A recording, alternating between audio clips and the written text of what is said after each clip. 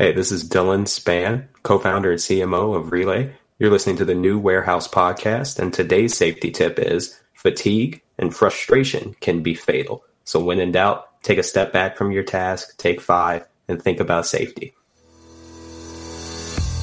With e-commerce off the charts, many small and growing warehouses are asking, how can I get ahead when my warehouse is barely keeping up? The answer is future-ready warehouse tech from Zebra Technologies. Warehouses can simplify and upgrade all processes, from automated inventory management to hands-free picking, with Zebra's tailored, scalable mobile solutions. They're simple and intuitive. There's never been a better time to upgrade for success with Zebra. How can your warehouse get ahead? The answer's in black and white. Get the answers at zebra.com/theanswer. That's zebra.com/theanswer. Outdated and bulky, legacy scanning technology continues to drain warehouse efficiency. To keep up, warehouse operators are turning to flexible hardware solutions, like WorkHero from Rufus Labs. Utilizing WorkHero's efficiency-boosting wearable scanning technology, mobile device management, and labor management tools, warehouse managers will be able to easily access key performance metrics and improve operations. With their cutting-edge monthly subscription model, you're always provided with the latest barcode scanning wearables, productivity analytics software, on-site redundancies, and 24/7 global support. Superhumanly simple. Make your warehouse team superhuman with WorkHero. Go to www.getrufus.com to learn more and schedule your free demo. That's www.getrufus.com. Fulfillment demand continues to skyrocket and outpace available labor. To keep up, warehouse operators are turning to flexible fulfillment solutions like 6 River Systems. Utilizing 6 River Systems' award-winning combination of collaborative robots, artificial intelligence, and operational expertise will make your associates and wall-to-wall fulfillment workflow more efficient. No new infrastructure, no change to warehouse layout, easy to deploy and scale, easy to train and retain associates, all at half the cost of traditional automation. Want to take your fulfillment operation to the next level? Go to www.6river.com to learn more. That's www.6river.com to learn more.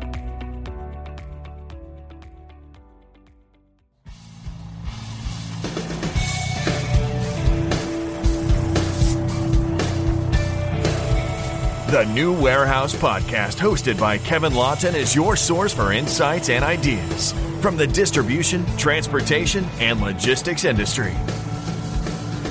A new episode every Monday morning brings you the latest from industry experts and thought leaders. And now, here's Kevin.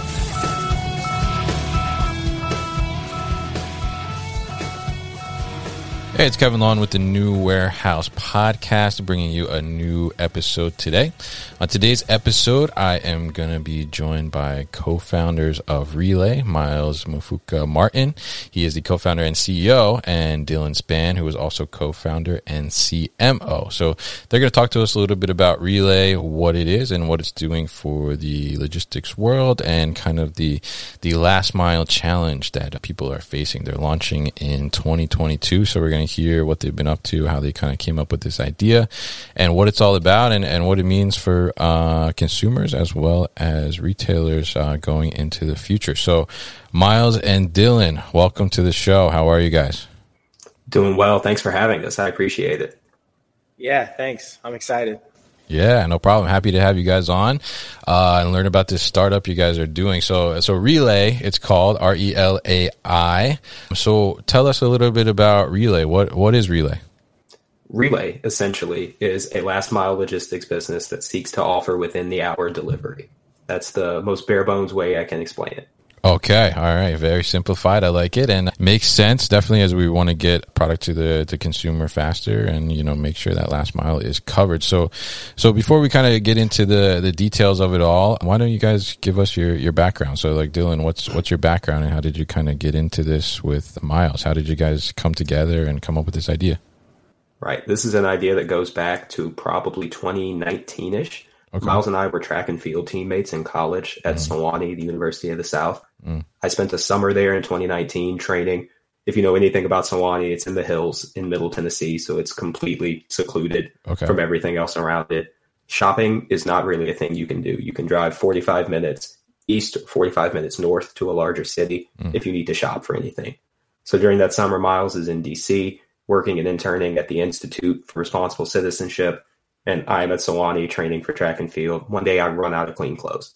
Need to go to the gym, need to go get on the track, need to go to work, flipping pizzas, and I don't have any clean laundry. So I get in the car and drive an hour up the road in my hot car with no AC to go buy some new shorts. And I get to the parking lot of the TJ Maxx I'm going to shop at, and Miles calls me and says, man, what are we going to do in a year when we're not track and field runners anymore? We're not college students anymore. Yeah. We got to have some idea that's better than what we're doing. I said, well, I just drove an hour in this hot car to buy a single pair of shorts. This is going to turn into a 3-hour ordeal, and the shorts are an hour away. Why is there no solution that brings those shorts from where they are an hour away to where I am currently? And Miles kind of thought for a second, hung up the phone, and called me back a few days later, and we started working on this idea. It's been through many different iterations since then, and what we've officially settled on is focusing on the urban core of mid-sized cities and moving non-food and beverage products within an hour. Gotcha. Okay. Very ambitious. I mean, you know, within an hour, I mean, certainly we see that type of thing when it comes to food delivery, you mentioned, but you're focusing on the other side, which would be more retail, like you mentioned, shorts.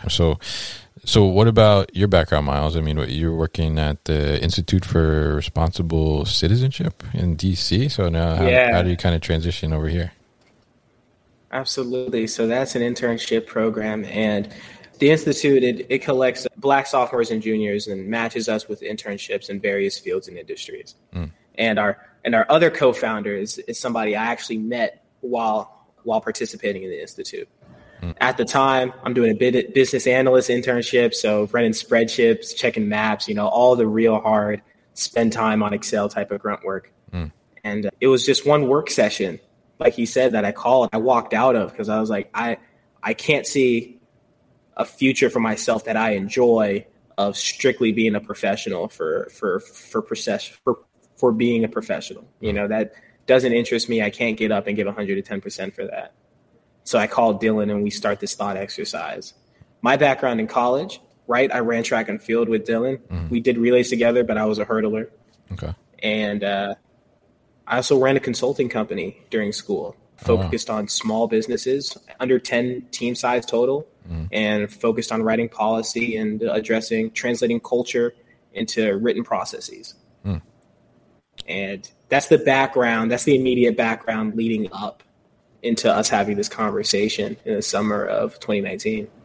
Interesting. So I obviously know where the name came from now. Track and field, you guys were running relays, right? So it makes total sense. But I think the idea too is, you know, it's a handoff, right, of the product essentially from what you're doing, which is just like what you're doing with the baton, right? And you're running relays. So tell us a little bit about the concept and how you're actually getting to the point where you're bringing those shorts that are an hour away closer to the consumer that actually wants them and making it more accessible for them to purchase. Yeah. Part of what this original thought process did, it just jumped us down the research rabbit hole. And so Dylan said we went through many iterations. And so we really did focus on why do people wait for things? You know, he was telling a story and he said, if I order online, I won't get it now. Right. So we really examined and interrogated what does it mean when we wait for a product when we buy online? And following that research question, we really did jump down and we found out, wow, all the things we buy are really close to where we already are, especially in the urban core. And so it's really that proximity that we're trying to optimize. You know, we learned a lot of cool stats. Dylan, if you want to jump in and drop our favorite. 5 to 7 miles. Is that everything that you generally purchase is within 5 to 7 miles of you? You know, in strange cases, you're like me and you're stuck on top of a mountain in Tennessee and it's a bit further than 5 to 7 miles to buy the things you want. But then in the urban center across the U.S., for the most part, we shop in this 5 to 7 mile circle around where we live. It shouldn't take 2 days and a membership fee for you to receive a product that's 5 to 7 miles away from you. It shouldn't take a day. Honestly, 5 to 7 miles is across town. We should be able to cover that distance in a number of hours. And if the process is optimized correctly, we can do it in one. Very interesting. So basically you're trying to optimize. What you're saying is essentially, you know, as you order e-commerce, the product that you're ordering is probably coming out of a warehouse that's not within the 5 to 7 mile range, right? But the inventory is most likely in the 5 to 7 mile range in some type of brick and mortar or retail storefront. So you're really kind of optimizing the inventory for the retailer themselves and the company that's selling the product and making it more accessible to the customer. So how exactly, I guess, are you making that happen? Like what's the conduit in between? Is it an app that the retailer is adapting, or it's on the consumer side mostly? How is that really kind of working? Yeah, that's an excellent question. Part of this focus is a pretty robust back end. Mm-hmm. So we have a merchant-facing front end, which is more akin to your traditional inventory management system. Okay. So we have a merchant-facing front end for the people who sell stuff. We have a sprinter-facing front end for the people who deliver. Mm-hmm. And then we have a shopper-facing front end for the people who buy stuff. Gotcha. Okay. And so that coordination, all flows. And then we have our exchange zones. We said relay race, so we're going to drive this metaphor as far as we can. Mm-hmm. Is so our exchange zones, which feature parcel lockers, help facilitate the exchange between sprinters and shoppers and ultimately serve as an additional pickup location for shoppers. Got it. Interesting. So the sprinter, let's talk about the sprinter, because it's a new term I think we're throwing out here. So who is the sprinter, or what is the sprinter? The sprinter is a crowdsourced delivery person. Okay. That person's going to travel on some micro mobile means. A lot of jargon in this process because we've been working on it and rewriting all of our stuff for so long. But essentially, we want to hire a person who is working in some type of gig economy setup for themselves. Okay. Put that person to work moving products in small regimented chunks. Part of the problem with last mile fulfillment right now is that things are either all centralized and then dispersed by one actor, or there are individuals that have to go pick up things from individual locations. We don't want to do that. We want to decentralize the process and make things more widely available. So we use the sprinter as a person who can pick up from the store and travel to an exchange zone. Generally, those exchange zones are no more than 3 miles apart from one another. Okay. So your leg of the relay is some distance beneath 3 miles, either from the originating location where the product was sold to a parcel locker to parcel locker to end user. Gotcha. And with the flexibility of the model, people can pick up from parcel lockers, people can pick up from their home, have things delivered to their office. So the sprinter has a really short one-directional job of grab this, take it here, and now you can move on to the next task. Very interesting. So it's kind of a handoff all the way through, which I guess hence the relay name. So I like the flexibility too in the exchange zones, like with the parcel locker, whether the end user consumer can actually decide to get it delivered directly to them, or they can go pick it up at this exchange zone as well. They have some flexibility there, which I think people would like. And so you're targeting the delivery time in under an hour, you're saying, right? Which is pretty ambitious, and I think is something that's kind of on the horizon for the consumer world, and certainly something that consumers are going to be demanding more of. So, how are you seeing that you're going to be able to kind of meet those service levels? We'll be back after a quick break. What's the new warehouse without a warehouse? I'm excited to let you know that we have expanded our 3PL fulfillment services beyond our micro-fulfillment center. We can now handle all levels of e-commerce fulfillment needs, as well as transportation, B2B distribution, FBA prep, and much more. Thanks to our partnership with Experia Global, we can service you from the port to the customer's porch. Reach out to me directly at kevin@thenewwarehouse.com for all your fulfillment and logistics needs.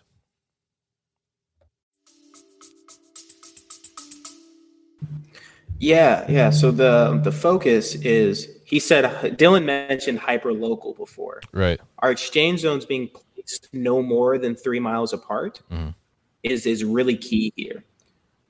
We mentioned earlier that everything you want is within a 7-mile radius. Okay. Right. We said 5 to 7. Let's pick the middle number of 6. So if you're 6 miles away and we break this up into 2-3 mile chunks, it doesn't matter if Dylan does the first leg to the exchange zone and he's on a bike. That's 3 miles. You bike it at a moderate pace, you'll be there in 15 minutes. Don't have to worry about traffic signs or stoplights or whatnot, right? You'll be there in 15 minutes.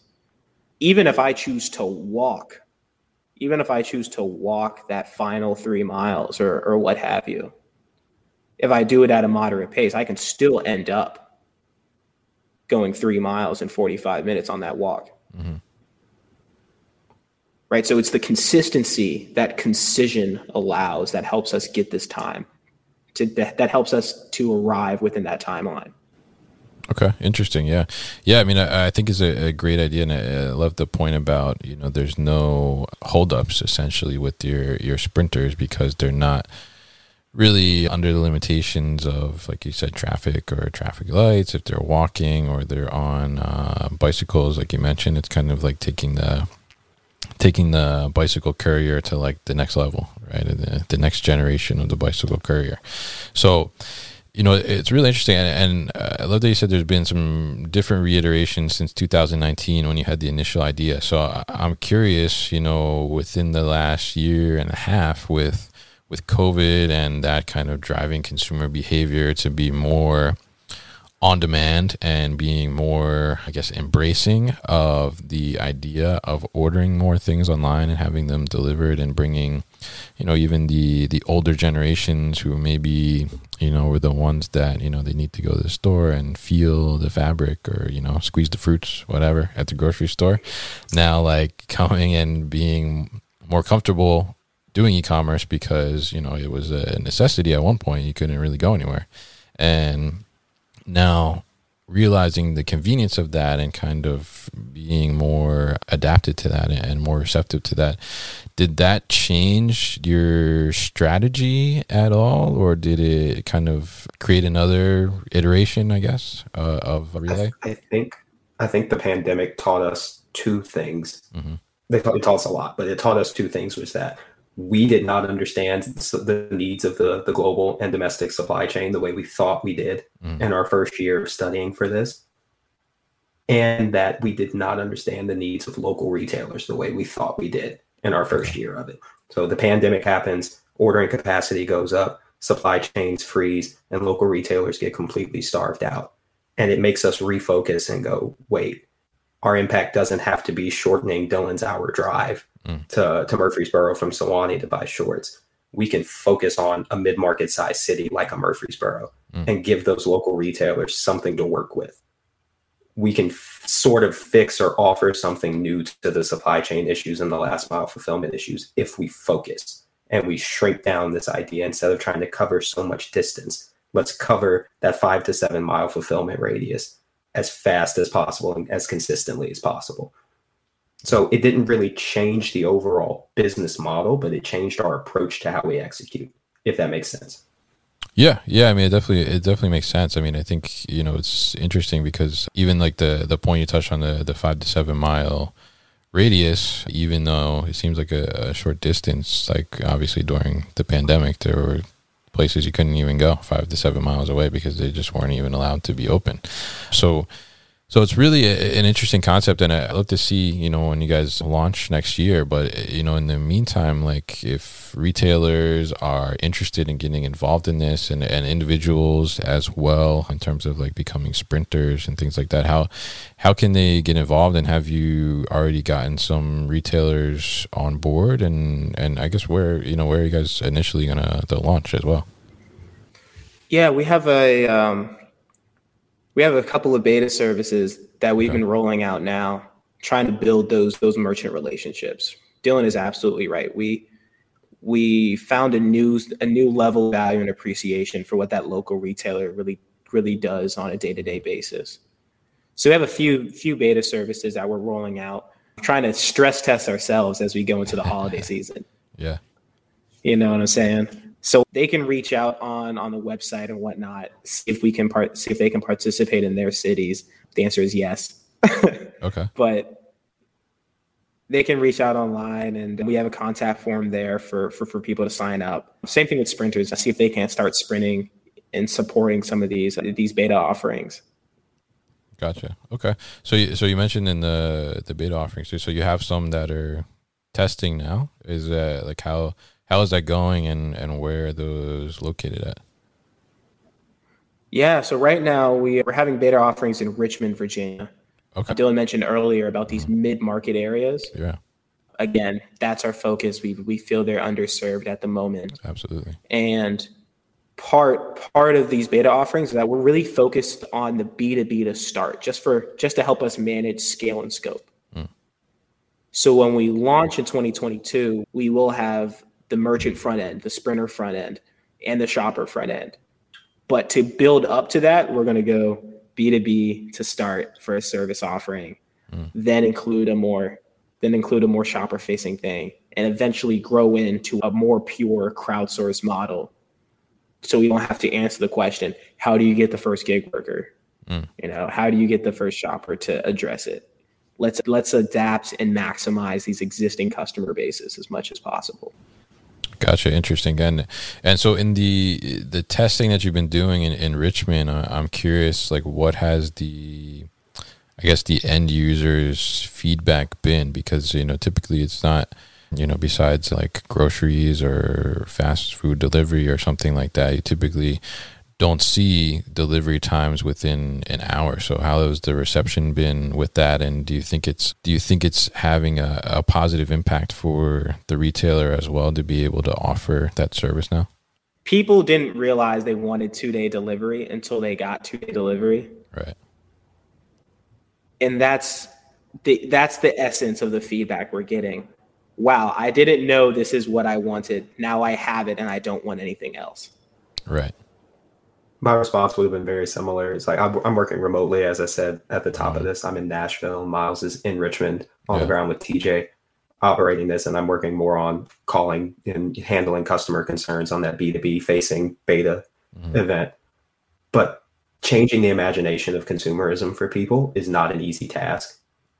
So when I have to go make these phone calls or when I get feedback from them, part of the problem is that this isn't a thing they've ever had to encounter before. Nobody knew that within the hour delivery was possible until there was a model for it. Now there's a model for it and we're testing it. So it's this really strange line we're towing of this is a new thing. So people are responding to it. Yeah. And they're responding well and responding positively, but nobody really knows what the future of it looks like. Right. As Miles said, nobody knew they wanted 2-day delivery until they had it. Nobody knew they wanted within the hour delivery because it didn't exist. Yeah. And now it's just beginning to exist. So the feedback is not iffy, but it's not as concrete and as firm as I would have imagined it to be, but it's good. Okay. All right. Very interesting. And, I think it's going to be, just as you guys are saying, the 2-day delivery is, now if something's going to take like 4 days, you're like, what? Like, let me look for this somewhere else that I can get it faster, right? Or let me look for an alternative. So I mean, I think it is just going to become the standard as well. And, certainly as we've seen this shift towards, more e-commerce purchasing and more, consumers wanting that convenience and being comfortable with that convenience, I mean, the demand is just only going to increase, right? So, very interesting stuff. And, so you guys are launching next year, right? 2022. So when exactly are you guys really going to launch? Do you have a concrete date, and I guess when you do, when can people expect to see your services like in their town? Yeah, excellent question. The goal right now, this is as concrete as I can give at the moment. Okay. We're building software, and so I don't want to jinx it. We all know how software development coding goes. You say it's going to be done, and all of a sudden, you got to retest everything. Yeah. So the current goal is Q2 of next year. Okay. All right. Sounds good. And that'll be launching in certain areas or just wherever? Or? Certain areas more or less will probably have a dual city launch. So Richmond, where we offer the beta services, and then Nashville. So Dylan doesn't feel like he's working remote anymore. You got to show him some love. Yeah. Gotcha. All right. Very cool stuff, guys. I'm really interested to see how that kind of takes off and what the reception is. I mean, I think this kind of, quick delivery and an ability to provide this level of convenience to the consumer and not only just to the consumer, but also support the local businesses, as you guys were mentioning, in providing an additional service and feature that help them kind of market themselves more to the average consumer and get people more interested potentially by being able to utilize the less than hour delivery. I think is a great thing that you guys are doing. So very excited to see how it goes for you guys and how the launch goes and everything like that. So what is your website and how can people find out more information about Relai? Yeah. Website is www.relai.us.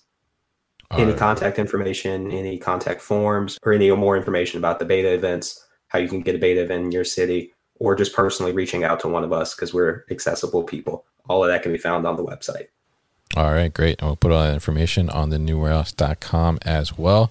So Miles and Dylan, thank you so much for joining me on the show today. You've been listening to the New Warehouse Podcast with Kevin Lawton. Subscribe and check us out online at thenewwarehouse.com.